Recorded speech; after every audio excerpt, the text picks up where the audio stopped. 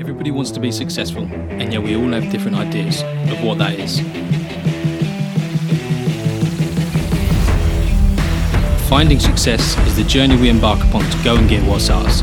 We are willing to travel down within to find our greatness buried deep inside of us, questioning society's views and flipping the script, putting our own stamp on life. We're here because our future is within our control. Finding success is how we grab hold of what is possible. The relentless pursuit of success starts here.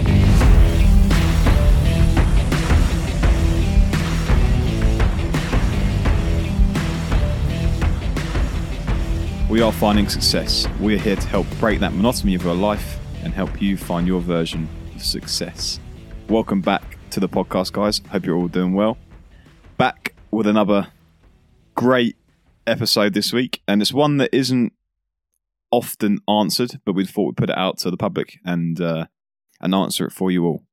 But before we get started, don't forget to go back to episode 1. Go and check us out on Instagram, Twitter, Facebook, YouTube. All the links will be in the description box down below. Butts, how you doing? I'm good. How are you? Very good, thank you. First week. No, it wasn't. What was it? Third week back to work, wasn't it now? I can't remember. It's been too long. It's been a long time. I can't remember either. But been back for a few. It's been going all right, and I think the year has started off quite well so far for us. Going quick already? I know. It's scary, isn't it? Yeah. But yeah, so this week's topic. Yes. I haven't actually seen this talked about very often. No. I've seen them mentioned Yeah. or talked about individually slightly, Yeah, I've seen them individually talked about, but but not quite ever put together. ETFs versus index funds. That's right. That is right. So, to start with this, if you don't know what they are, I think it's easier. If you understand index funds, it's easier to understand what an ETF is. Yeah. And to understand what an index fund is, you need to know what an index is. Yeah. So, to begin with, we always like to use the example of the S&P 500 index as like, it's sort of used around the world as a market indicator. It sort of gives you a general idea what the market is doing. So, breaking down the S&P 500 index, the S&P stands for Standard & Poor's, which is basically a ratings agency out in America. Very simple. It's just a company. An index is the best way to compare it. It's just a list of companies, and the best way to compare it is like the Premier League table. Premier League table is made up of many teams, and so is this index is made up of many companies. Also, sorry, the 500 in the S&P 500 stands for the amount of companies in that index. So there's 500 companies in this, we'll call it the Premier League table. And they're big hitters. They're the biggest companies in America. We all use them. We all know about them. In fact, listeners, I bet if you look around, you'll see products from companies in this S&P 500. I'd say at least 10. At least 10. Yeah. Or you've used them recently. Or even over Christmas, you've purchased off them, use their services, etc. Yeah, exactly. Companies like we're gonna smash out a couple: Apple, Amazon, Google, big tech companies. Netflix are on there. Metaverse. Yep, sorry. Pfizer. A lot of people don't realise Pfizer's on there, right? Yeah. Everyone, if you had your jabs in the UK, you've most likely had Pfizer. It's an American company. It's on the S&P 500. Huge companies. And it's just a big list of all these companies. So how the S&P so that's an S&P 500 index. The fund is basically a product for sale.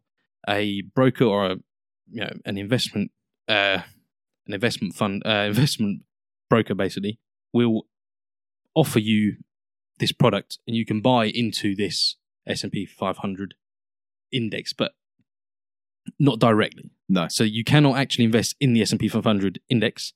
You can only invest into index funds. Yeah. So this is the important bit. So it's basically you're paying a product. So all sorts of people do them. Legal and General in the UK, H&L, Vanguard is a huge one. Chase, JP Morgan do a couple. There's many all over the world through many different brokers. What I'm trying to get at is, imagine all it does. So these funds basically aim to mimic the index. Yeah, they are, the allocations are exactly the same as what they would be in the 500. The only difference is you're not buying the 500, you're buying, for instance, a fund that is run by a brokerage. Exactly that. So you're giving them their money. You're giving them your money. They take your money and they pool it with everybody else's that are investing in this fund, and they go and buy them stocks and shares of the companies, and that they then return you your slice of that pie. So they're just cooking a big pie, giving you your slice. I do like pie. Oh, I do like pie. Do like a good index pie. And that makes investing affordable, because there's no way an everyday Ebenezer could go and invest in the top 10 companies on the S&P 500. Like, just alone, the price of Amazon and Google put together, you just skin on one go. Well, it's not even that. It's also the fact of that going to do it. The time, yeah. The time, and sitting there selecting each stock that you've found 500 of and buying it every single month. It would take you a day to do, wouldn't it? You'd be behind. Very good point. Yeah, you wouldn't get anything else done. Yeah. And it's not worth that amount of time to over investment. So that's what an index fund is. It allows you to buy, and this is the biggest bonus of them, it allows you to buy such a diverse market that it's just safe. It's one of the safest forms of investing in the world. Because these companies, as we said earlier, they range from health and wellness companies to automotive and technology companies, and financial companies are in there. There's no market that's not represented in the S&P 500. It's that diverse. So come a crash, say technology, like the dot-com bubble back in 2001, all the techno companies crash, health sector, consumer sector, everything's still fine on that side of the world. So you're still making money, still earning, your money's still safe. Yeah. And that's the best bit about the index fund. All right, and ETFs. So ETFs stand for Exchange Traded Fund. These are very similar to index funds, right? They're the same thing. They mimic the indexes they're named after or like advertised as. The major difference is they're not traded the same. They're bought and sold like stocks. So their price completely fluctuates throughout the day. Just like your Apple stock does. You can see it every 3 seconds get refreshed at a new price. It has lows, highs, and everything in between. Whereas your index funds tend to have a set price determined at the end of the day's trading. So if you were to buy it on a Monday, the price would have been set Friday night, and that's what it's been all weekend, and that's what it will be until Monday night close, and then it's reset. And that's set by the people providing you that product. Yeah, the brokers. Another difference is you can't actually buy ETFs automatically, can you? You have to do it as in every single month. You can't automate your payments into an ETF fund. No. Meaning, again, it doesn't really become passive. It's not passive investment because you're having to work to generate a form of income. Put in that time to be able to invest in it, yeah. And it doesn't seem like much time, but you have to go onto the page and click buy and select how much money you want to buy into the fund by. Whereas with an index fund, you can set your payment automated, don't do anything, don't even have to check it year on year, and you know that every single month that same fee is coming out.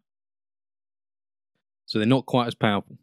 But I would say, if you have less money to begin with, start your investing journey, ETFs are slightly better. Yeah. Just because if you only got a little bit of money, they're a bit cheaper to buy into. There's no minimum buy-ins to begin with, and the fees are also slightly lower to begin with as well. Yeah. So the brokerage free fees that they've charged you to make all your transactions, etc. But if you've been listening to the podcast, you'd be saving your 10% already. You'd have had if you've got your cash cushions saved up as well, you'd be well ahead. You wouldn't need to go to ETF straight away. You'd be ready to go index funds, I should imagine. Also, so they're the two biggest sorts of securities there are at the moment. I would just want to bring up bonds as well, because it's like the third largest category. I know it's not quite related because it's not a fund as such. but it is it's a security that I think we should just talk about. I'll mention anyway, just for a slight second.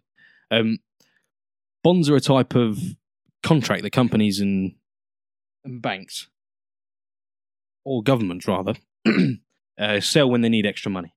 And they basically promise to pay you back in the future with some interest. They're very low risk and very low reward at the same time. So while you don't need to do it, we tend to recommend that to the older generation of the world that aren't looking for long-term gains. They're looking for just low risk. They want to keep their money safe. That's what the elder generation. It's more of a guaranteed, very, very small amount of interest income return. Yeah, exactly. And it's less likely to be hit with volatility and so on and so forth. It's much more stable. Hence why it's low reward, because low risk, low reward. So. There are actually, pending the company you used to invest with, i.e. Vanguard or H&L or whatever, they also do a certain fund where you can select equity versus bonds. So you could buy a fund that traces 80% of the money that you put into it goes into their version of the S&P 500, and 20% goes into a set bonds, which is a great little investment as well for someone that doesn't really understand or doesn't want the choice of selecting a certain index fund that traces a certain index. So, for instance, the S&P, if they've got to find one that matches with a broker and they don't actually want to pick their, I don't know what you call it, their final destination, for instance, they don't want to pick where their money's going to go, they can invest it in that sort of retirement fund, if you will. And that will kind of aid people so that their portfolio is even more diverse rather than just the 500 companies that we've been speaking about. They can even go broader and have a mixture of bonds and equity. True, very true. And they can be really good to look at because they offer a different, all sorts of percentage splits, don't they? Yes. Between bonds and equity, which is really cool. And sometimes you can go between equity and income style funds, but they're not necessarily as they don't necessarily mimic the S&P or indexes themselves. They're normally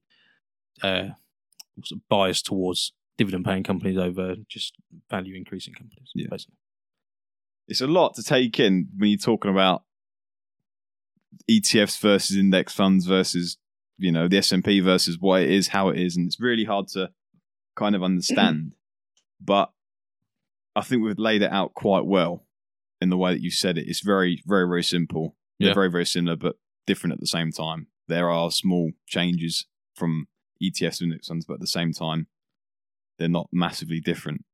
I think the industry puts quite complex terms and words out almost to hide the fact that it's quite simple. At the same time, they want to almost protect what they know. So, you know, they think that so not everybody knows. I don't know. It's just power creates thing, which makes people think it's only for the rich and wealthy. You know, people that know about finance, it should only be for them. Yeah. And it's just completely the opposite. It's for anybody and everyone.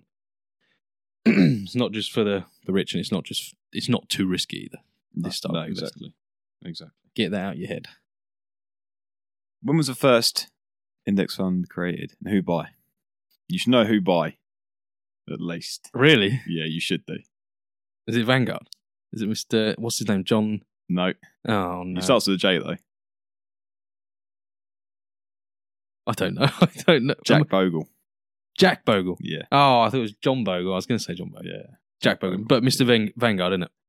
When was it made? 1970s, early 1970s it was made. Okay. Which is he bought out the first one with obviously decreased fees for everyone, so you can buy a diverse portfolio to spread your money out nice and easy, and it tracked the S&P. That was his first one. Is it? Oh, that's interesting. I didn't know that.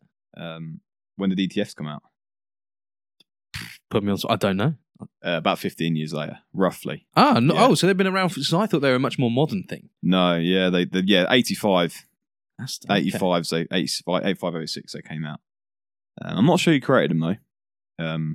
But yeah, they sort of came out there because it allowed, as you mentioned in the start, people with a smaller account to get involved in lower products with different sized fees, basically. Okay. But you know where it all stemmed from? It all stemmed from mutual funds. Right. Because obviously a mutual fund is back in the day where you'd get a piece of paper and it would tell you amount of companies on a fund or whatever, and you'd sign up to it and give your ticket in or whatever. But the fees on that were usually very high. Substantial, yeah. Because it was obviously always actively managed funds with someone sitting there trying to work out what the best to invest. Which, you can't really do that, can you? It's not really the best way to do, unless you've got someone like Warren Buffett being your manager, but he didn't. No. Yeah. So that's where it all came from. All came from mutual funds. He wanted to save money basically on his investment. Interesting. Because the fees are all, just buying into every single stock. Because that's what he had to do back in the day, was to buy the stock, and it was just fees were just extortionate. Yeah. So didn't know that. There we go. I think that is about it from my part of view. From my part, anyway. I just wanted to go back. I was mentioning the Premier League, and the reason why I mentioned is talking about the S&P 500 index fund.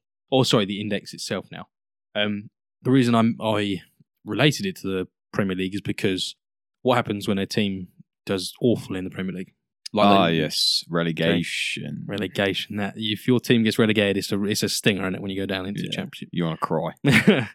But this is good for investors because it quite literally, companies that aren't doing well or companies that are doing the worst that year all get booted out, and new and up and coming companies, or not necessarily new, just companies that are improving, come up into this top 500 companies. So it's constantly refreshing, constantly changing who's in there. You're constantly getting the top 500 companies in America. It's not getting static and old. Should Apple just crap out one day and never make another penny, they will slowly get reduced and removed from the S&P 500. Exactly, yeah. So that's another reason why it works so well over long term. It's constantly moving. It's an organism. It's constantly growing. Fun fact: no one has ever lost money investing over a 20-year period in a S&P 500 index fund. Over 20 years, there's not been a loss period, even if you were to invest in the best time and through the crash. There was a really bad period. This is dollar cost averaging into it. I think it was in the 30s, near the Depression, where it wasn't doing great. But even still, if you just held for 20 years, you'd be in the green again. So just another. And that just goes to show you can buy at the highest point that it currently has ever seen in the S&P. It could drop and recover in 20 years' time and still be in the positive. Still be in the green. So as long as you've got the mindset of this is not an instant return, this is long term. You can see into the future. You're thinking of your future. You're almost your retirement, or even beyond that. It's safe. Yeah. It's mandatory. That's what it is. Exactly that. As we've said in the last couple of episodes, mandatory. Everyone should be doing this. This is better than any pension scheme that the government's trying to force upon your own companies and so on and so forth. This is superior. It's superior. It's cheaper. It's less effort. It's less worry, because if you change jobs, you have to transfer your pension over, and you don't have to do that with this because you just set it up by yourself. It's just... We will start that movement. We'll petition it. Hear it now. Yeah, that's everything I've got to say, I think. Yeah, I'm done as well. I'll let you take it away. All right, thanks guys for listening. If you've got any questions, DM us on Instagram, get in contact. We're more than happy to help you out. We know some of this can be really complicated to get your heads around. So ask away. We're more than happy to help. As always, we're not. This is not financial advice. Should you need financial advice, please seek professionals. This podcast is for entertainment purposes only. Success is available for everyone, so why should you settle for less?